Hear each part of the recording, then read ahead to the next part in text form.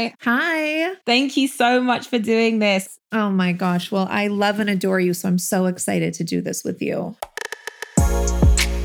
Hey, it's Leomi Anderson, and welcome to my podcast, Role Model. Every week, I am bringing you the biggest inspirations and people who have inspired me along the way.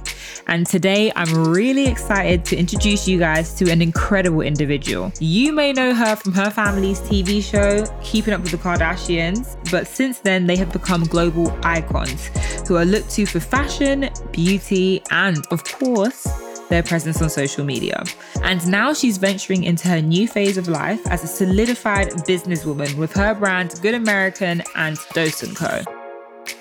We get down to the nitty gritty, talking about what the world's greatest momager is really like. My mom did such a good job at letting us be us, still being there for us, never judging us, like always being there to pick up the pieces when we called her. Because even now, I'm still calling her. Being true to her daughter's identity. I know some people get uncomfortable with talking to their kids about race. Like they think, oh, we live in a bubble. We never have to address that my child is Black. Yeah. I mean, of course you do. You're only setting them up, I think, for failure if you don't. And launching Good American, jeans for real women of the real world. You know, at my biggest, I think I was a 16. I used to not be able to buy the same brands that my sisters bought, or even sometimes the brands we even carried in our own boutique. And when I met with Emma, my business partner of Good American, that was a huge conversation that we both had. And just feeling isolated or embarrassed to go denim shopping used to be my least favorite thing. Without further ado, I present to you guys Khloe Kardashian. What an intro. Thank you, Leo. Yes, thank you. Thank you so much. And I'm so happy to have you on because on Role Model, we always have the biggest inspirations. And I want to ask you questions that maybe you haven't been asked before, or just in a way that you haven't been asked, just so people get to know you in the way that I've gotten to know you over these years. I would love that. After your sisters, Kim and Kourtney, graduated from high school, you decided to move to an alternative one-on-one school, and you eventually graduated with honors early as well. Can you kind of just explain to me what prompted you to move high school? Well, I went to a school called Montclair Prep, and I actually really loved it. And then my sisters are, about just a year apart, and they went to the same high school, an all-girls Catholic school called Marymount High School. And then just sort of out of, I guess, habit, I then had to transfer to go there. And it wasn't my thing. It wasn't to be in a school that had that much structure, but I didn't thrive there. I wasn't excelling. I missed my old school. And then when my sisters graduated, I felt so alone and so isolated, and I just didn't connect. Girls were crazy. Like it was just it just was not my thing. I don't want to like bash a school or anything like that, but it didn't fit for me. And I think you have to know your kids. And I wasn't doing that well academically either. And so we lived in Hidden Hills, and I ended up finding this school, and it was a home school called the Alexandria Academy. I have no idea how I found it. And I ended up enrolling myself. Like I was sort of a bad kid. I ended up enrolling myself, and I forged my parents' name or something like that. And when my dad found out, he was really pissed off, to say the least, but he said, I can't believe how much effort you went to do this. So I'm going to let you ride it out. But if your grades go under, he was like, I'm ripping you out in 2 seconds. You're going back to Marymount. And I ended up really advancing, and I needed that one-on-one focus. I think I just needed to feel just that someone was paying attention to me. There was so many other kids at the other school, and it just wasn't my thing. I kept getting questioned if I was really related to my sisters because I look so differently. I just kept getting, I didn't feel comfortable. I didn't feel safe there. I just didn't feel like I didn't connect. And so I did what I had to do, and I actually thrived, and I graduated with honors, and I graduated early. See, there's a lesson in that already. See, sometimes you really do have to do what's best for you. And sometimes if there's any parents listening to this as well, sometimes your kids really do know what they want more than what you can even think for them. Like kids know. And see, you knew from an early age what your environment was going to be to thrive. Kids know, and my parents know me, and they are still like, my dad was really strict and very like by the rules type of person, but he gave me that opportunity. Like, he trusted me. I was on a very short leash during that time, and he wanted to make sure I was doing it for the right reasons and not just so I could. It wasn't a homeschool that like my parents were teaching me. It was a place that I went and I was getting one-on-one education. And so I think that sat better with everyone. But I still had to get a job during that time. Like, my parents like, okay, if you're going to not be in a full-time school, you have to work. And so it wasn't like a free for all. I was at home. Where were you working? At a clothing store called Magnolia. It was in Calabasas, and I cleaned the back room, and that was my job. Okay, look at you working from a young age. I love that. And at home, growing up, for me, it was literally just my mum and my brother, but your family was so big. Can you tell me what it was like growing up with such a big family, especially when Kendall and Kylie joined? I want to know what it was like, a typical dinner with the Kardashian-Jenner clan. When my mom and my stepdad first married, it was my mom had 4 kids. She had 3 girls and a boy. And then my stepdad had 3 boys and a girl. So it was really like the Brady Bunch, and we merged, and all 8 of us were so obsessed with one another. We just thought it was so cool because we didn't have older brothers. And so it was just chaos all day long, that many kids under one roof. And then when we got a little older, Caitlyn's kids, they went back and forth to their moms. So it was a little quieter when we got older, and then they went to high school and college and all that. Then Kendall and Kylie were born, and it just was, Kendall and Kylie were the most incredible addition to the family. I was really young. I think 13 or 14, but I swear I thought I was their second mom. And I was with them all day long, every single day. And I was utterly obsessed with them. Still am, of course, but it was amazing. We have a very interesting family. My dad and my stepdad would play golf once a week with one another. And my dad would come over for family dinners about once a week, and he would be there on Christmas. And we were very blended. Of course, it took years to get there, but my dad is just the most amazing person. And he just was always grateful that we had a stepdad in our lives that was loving and wanted to add love instead of, separate the family and divide. And my dad always came from a place of respect and more, you can never have too much love. Oh, see, that's a beautiful thing. Do you feel like that's something that you've carried with you throughout your life, of just like acceptance and loving one another and just trying to keep the family unit together? I think so. And I think having those examples growing up, even if you're not realizing it, it definitely forms the way that you see other people or how inclusive you want to be towards others. And, my mom was my dad's love of his life.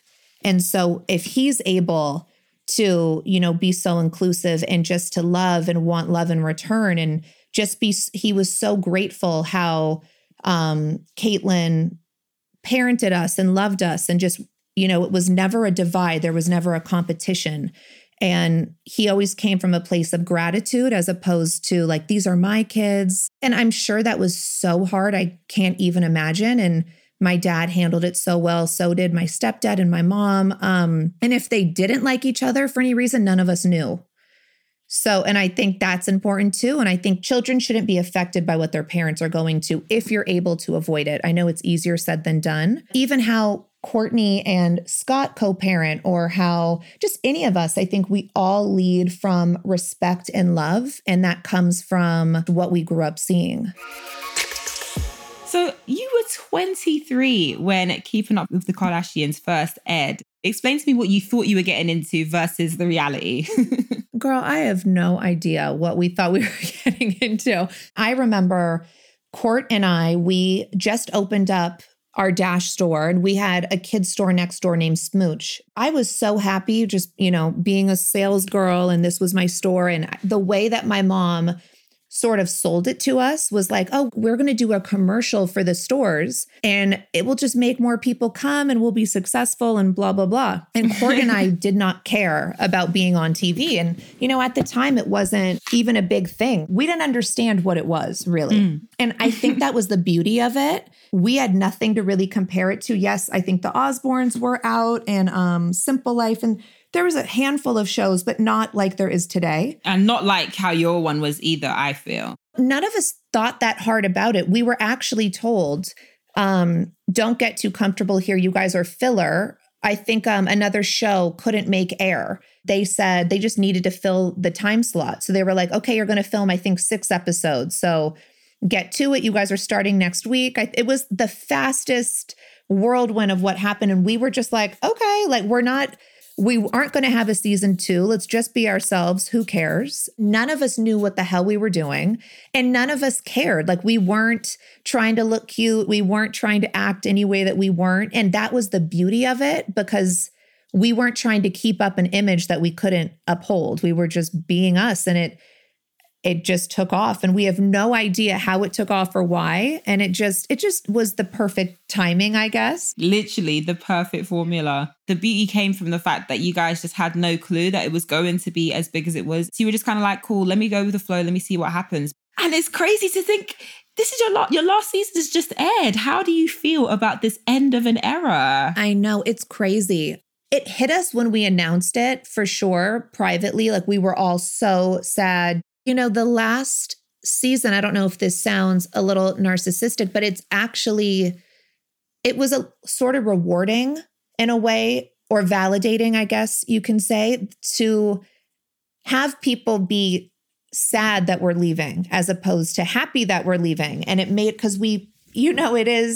it's something, it could have gone either way. People could have been like, thank God, get those girls off the air. Like, enough is enough. And, we had a different reaction, which it made us all feel good and be like, okay, thank God we weren't like torturing people for the past 15 years. Was it weird in the beginning, like having people feel so connected to you? For me, it's such an honor that people feel so connected. And I don't take that lightly. And I tried to be as respectful and aware of that as possible. But at the same time, it's also a great deal of pressure too, because I'm still just living my life.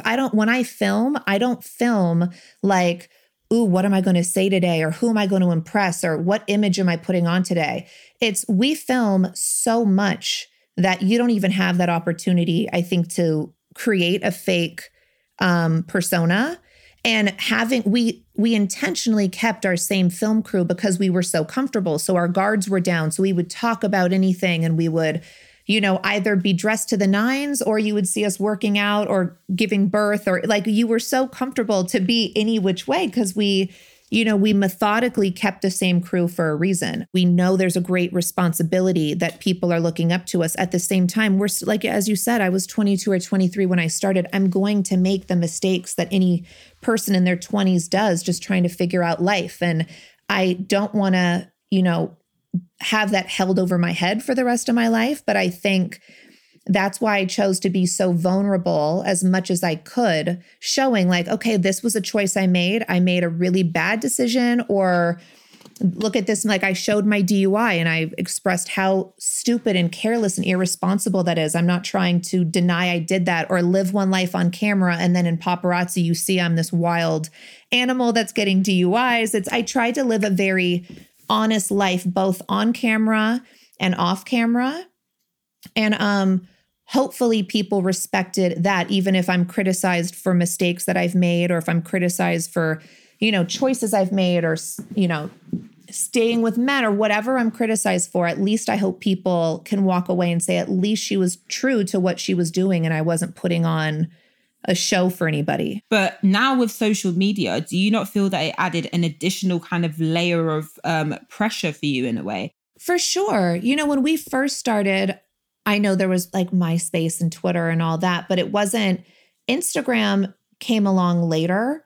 And I think I think all social media is a gift and a curse. And it's how you allow, like, you have to be really mindful how you allow it to control your life, because it very well can control it or consume it. And you have to be strong enough to not allow it to. And, I do think there's a great deal of pressure. I think in the beginning, all of us were just evolving with Instagram, and we were just like, oh, this is fun. And it's like a photo sharing app. And then it turns into, it just got a little more, and then you get more exposure. And now people have more access to now critiquing you, or to now feel they have the right to judge you, or to just tear you apart. And whether that be bad or good, I'm not here to say that. I'm just, for me personally, it became unhealthy. And I had to learn, okay, I could still use Instagram and I'm still going to post and do what I want, but I'm just going to post and maybe like drop the mic. I'll post and I can't read all the comments. I started learning the comments were making me crazy. Or just people on there, you know, they create these crazy accounts that are just like troll accounts. And like, to me, I can't imagine ever taking my time and even commenting something mean on another person's page. I would only comment something kind. Yeah, that part blows my mind, but I still, this is a little cliche or corny, I have to say, like, hurt people. And I have to imagine, if you are saying these things to me, man, you must be really lonely or isolated or hurting in your life that you're even taking the time to do that, because our thoughts are boomerangs. So if you're sitting here saying this to me, it's because you're getting that all back right to you. And I have to more lead with empathy and understanding, as opposed to either clear my name all the time and prove that this isn't really the way I am, or trolling back at someone. Like, that's just, I think, a bunch of wasted energy. But I think that took years for me to get to this place. Definitely. I could understand that. How do you feel your relationship with social media has changed, especially since becoming a mum as well? No matter what you do, people are going to feel they have access to your child, etc. So how do you balance being a mum and also social media?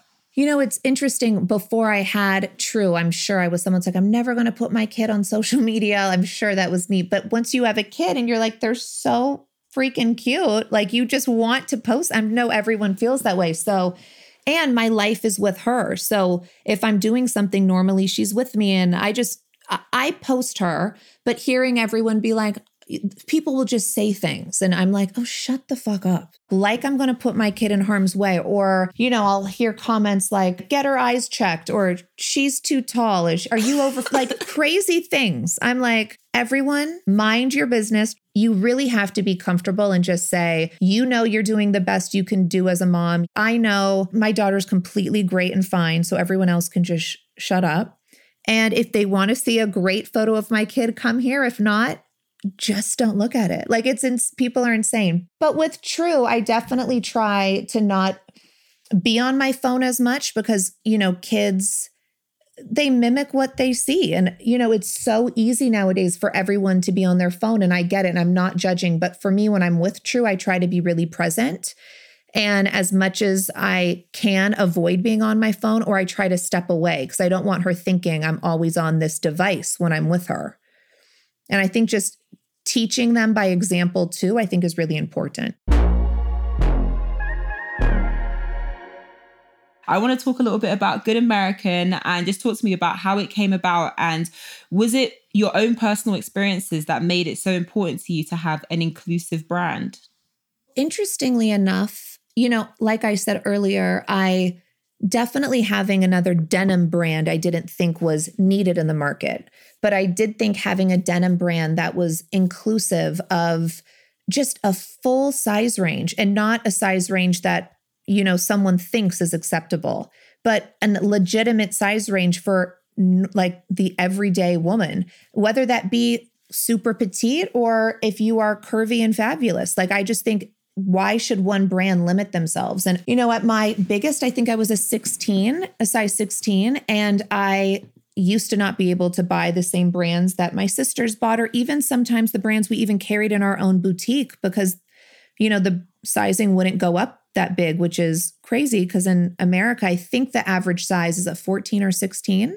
When I met with Emma, my business partner of Good American, that was a huge conversation that we both had. And just feeling isolated or embarrassed to go. Denim shopping used to be my least favorite thing, because nothing would fit and it wouldn't, or my butt would look flat, or there would be a gap in the back of the jeans, or all these things that I didn't feel like denim was made for, like, the female body, which every girl has a different sort of shape.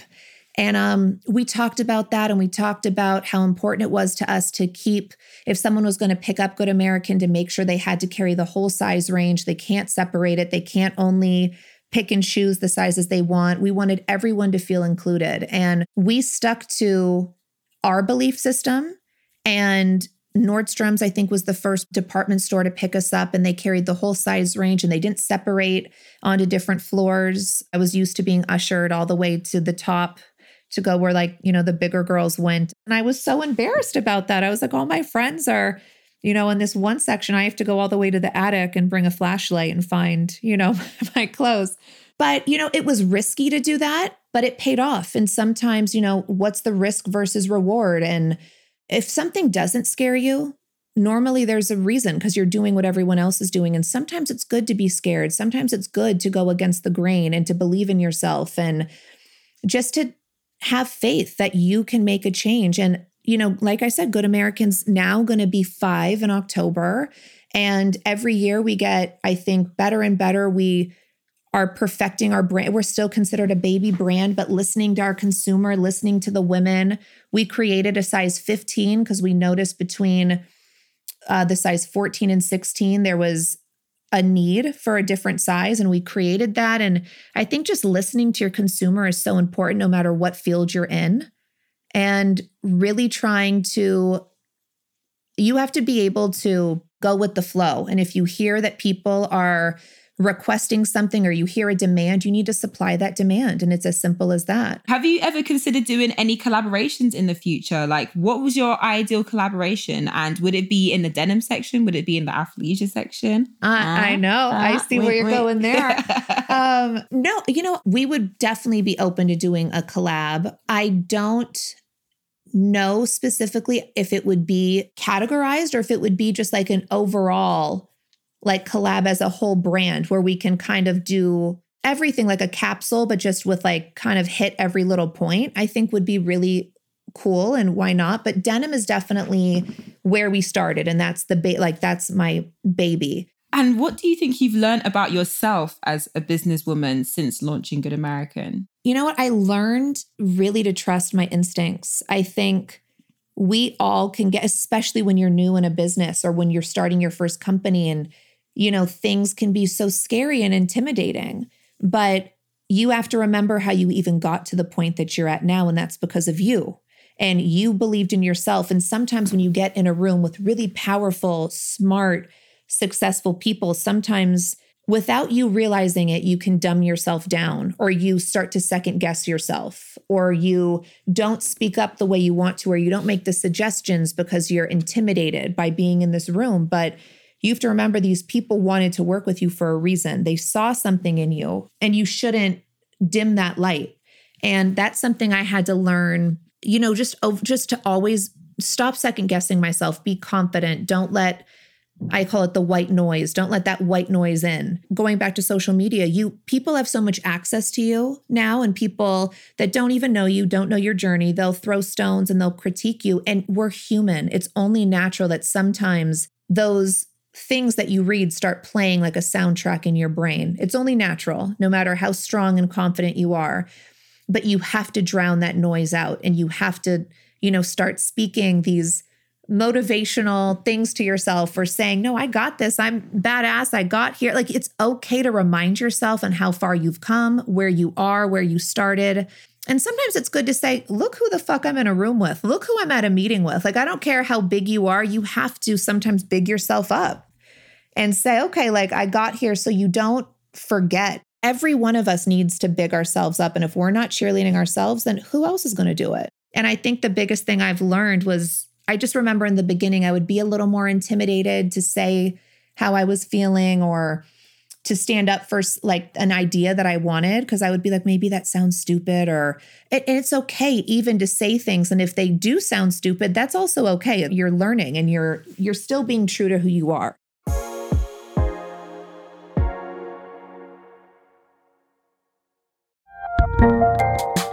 There's a lot happening these days, but I have just the thing to get you up to speed on what matters without taking too much of your time.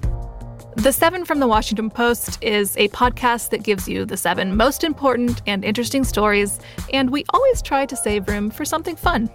You get it all in about 7 minutes or less. I'm Hannah Jewell. I'll get you caught up with the 7 every weekday. So follow the 7 right now. I'm Nick Friedman. I'm Lee Alec Murray. And I'm Leah President. And this is Crunchyroll Presents The Anime Effect. We're a new show breaking down the anime and pop culture news you care about each and every week. I can't think of a better studio to bring something like this to life. And I agree. we're covering all the classics. If I don't know a lot about Godzilla, which I do, but I'm trying to pretend that I don't right now. Hold it in. And our current faves. Luffy must have his due. And we agree on some things, but not on everything. Oof. I remember, what was that? Say what you're going to say and I'll circle back. Listen to Crunchyroll Presents The Anime Effect every Friday, wherever you get your podcasts. And watch full video episodes on Crunchyroll or the Crunchyroll YouTube channel.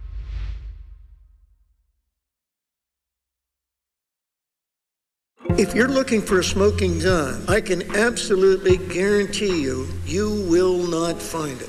In October 2001, a series of letters filled with a deadly powder called anthrax were dropped into the U.S. mail system. What started as an unprecedented case turned into an unsettling mystery. Who sent these deadly letters? And why?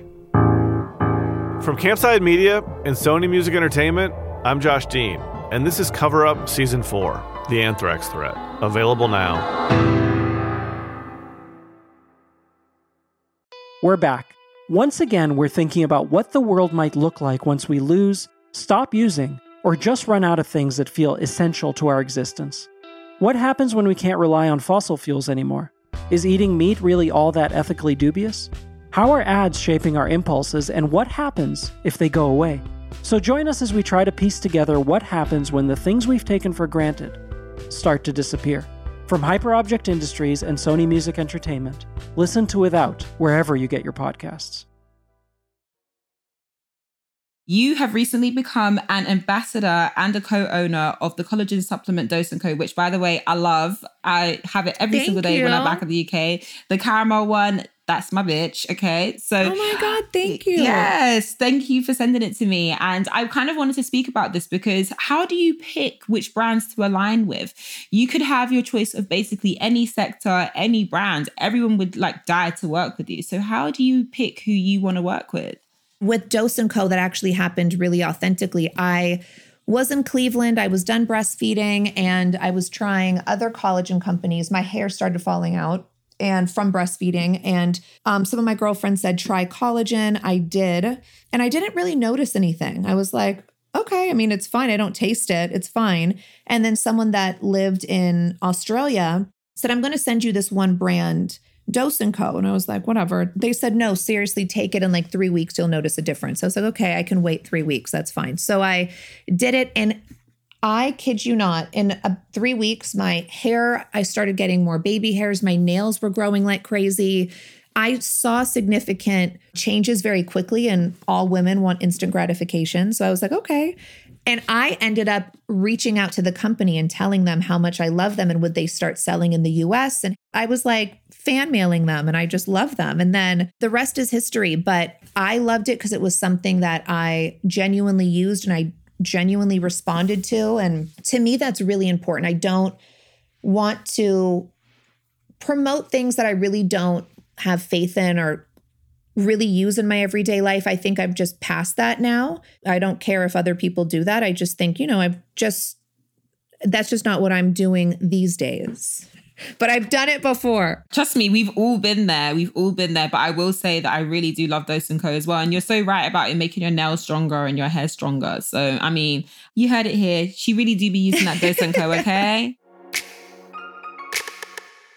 As we've discussed, you are a mum yourself to a beautiful daughter named True.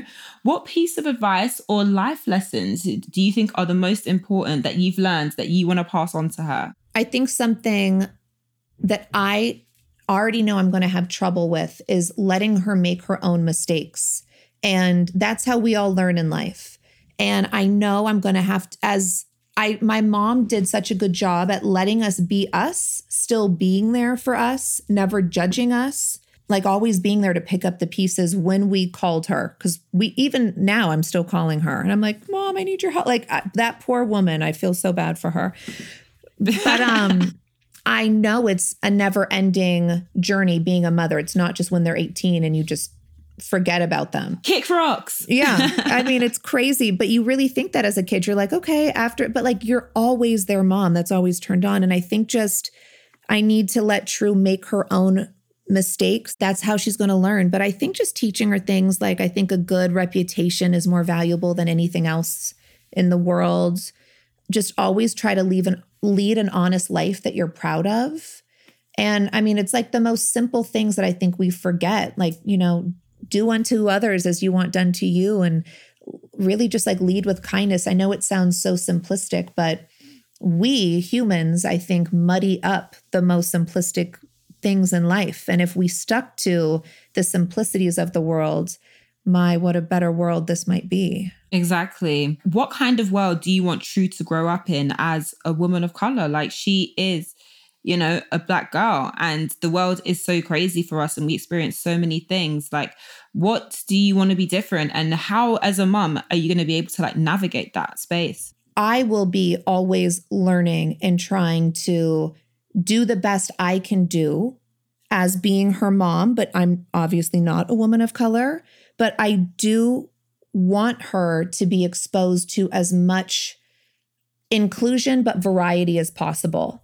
I don't want her living in a bubble thinking, you know, because we do have this very privileged life. And I want her to know all types of life and all types of living and be very aware of that. My dad did that with us. He was able to provide us a very good life, but he didn't come from that necessarily. But he always exposed us to the realities of life. I know some people get uncomfortable with talking to their kids about race, or they think, oh, we live in a bubble. We never have to address that my child is Black. I mean, of course you do. You're only setting them up, I think, for failure if you don't talk about race and probably the things that they're going to endure once they're in, quote, the real world. The beauty of having some of my sisters in the same situation is we get to have those conversations probably together.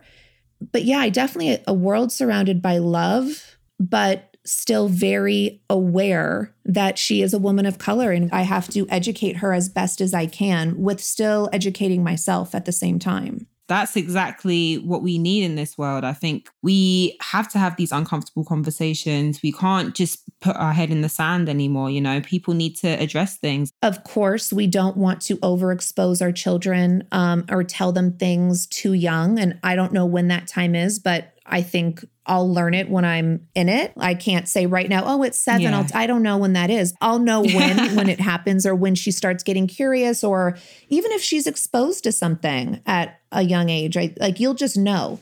Even if you do live in a bubble, whoever you are, I think that can be really jarring then when your kids are, you know, set free. Then they're going to be so either devastated, hurt, traumatized, confused, overwhelmed. I think it's our duty as parents to really expose them while they have the safety and security of their parents to, I think, communicate that with them and still guide them and help them instead of just like letting them out into the free world. And now they're like, wait, this isn't what I didn't hear about this. I had no idea this was what real life was. No, very right. True is privileged, but what part of your life that she's going to have and she has now do you wish that you could kind of shield her from? Because as we've discussed, fame comes with both positives and negatives. But see, I almost feel like this is now for everyone, like just people feeling they have the right to criticize and scrutinize you.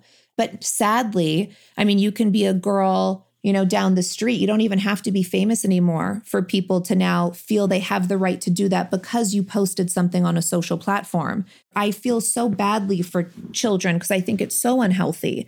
For one, even for kids to have this much access to the way of the world. Like as a kid, if there was something terrible going on in the world, I didn't know about it. I was a 9-year-old kid. And now 9-year-olds, like I will be around some of my nieces and nephews and the things they talk about, like they know politics and they know just like the social injustices of the world. And some of it's great, but some I'm like, you're too young to know some of these things. I wish I could keep her off the internet as long as possible, but that's just really unrealistic. I have to also just let things go a little bit that's out of my control.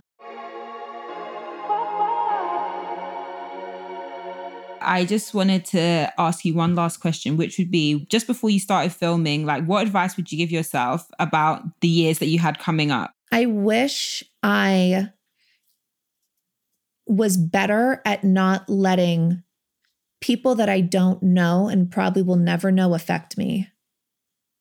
And even till this day, like I have good days and I have bad days. And some days I might hear 500 beautiful things about me. And then one person will say something and I'm having a bad day. And I take that little thing that somebody wrote about me and I'm just like, I believe that and I harp on it. And I start now manifesting that. And then I'm speaking unkindly to myself in my head. And I just get down on myself. Back then, I wish I told myself more that the only thing we can control is our thoughts and how we talk to ourselves. So just speak kinder to yourself. I can't control everyone else, but I can control me. And I think the kinder I speak to myself on a daily basis, the more I will believe that. And in turn, the more confidence I get. And then those little things, those little passive aggressive comments that people say, or just the cruel things, they'll kind of roll off my back easier because I'm so uplifted and full of this positivity train instead of getting down on myself. Oh, that's a great piece of advice. And I think that that's a good one for all of our listeners as well to take home, because we all have those days where the negative comments seem to outweigh the positive. But you're right. It is about manifesting and speaking good into yourself, pouring into yourself, loving yourself. And that kind of makes the world a little bit more easier and a little bit easier to bear. So thank you for that piece of advice. And with that, everybody, this episode of Role Model is finished. Thank you so much, Chloe, for coming on and for inspiring me throughout my career and just being an inspiration to everyone with just how honest, vulnerable and real you've always kept it. So thank you so much for coming on Role Model. And yes, I'm just so happy that you were able to do this. Thank you. Well, thank you for having me. And you're so good. And it's so easy to talk to you. It's just conversational. And you're so great at this. So I'm so happy for you. I feel like I'm your cheerleader, big sister rooting you on because I'm really just so happy for you. Thank you so much. I really, really appreciate it. Of course. Thank you.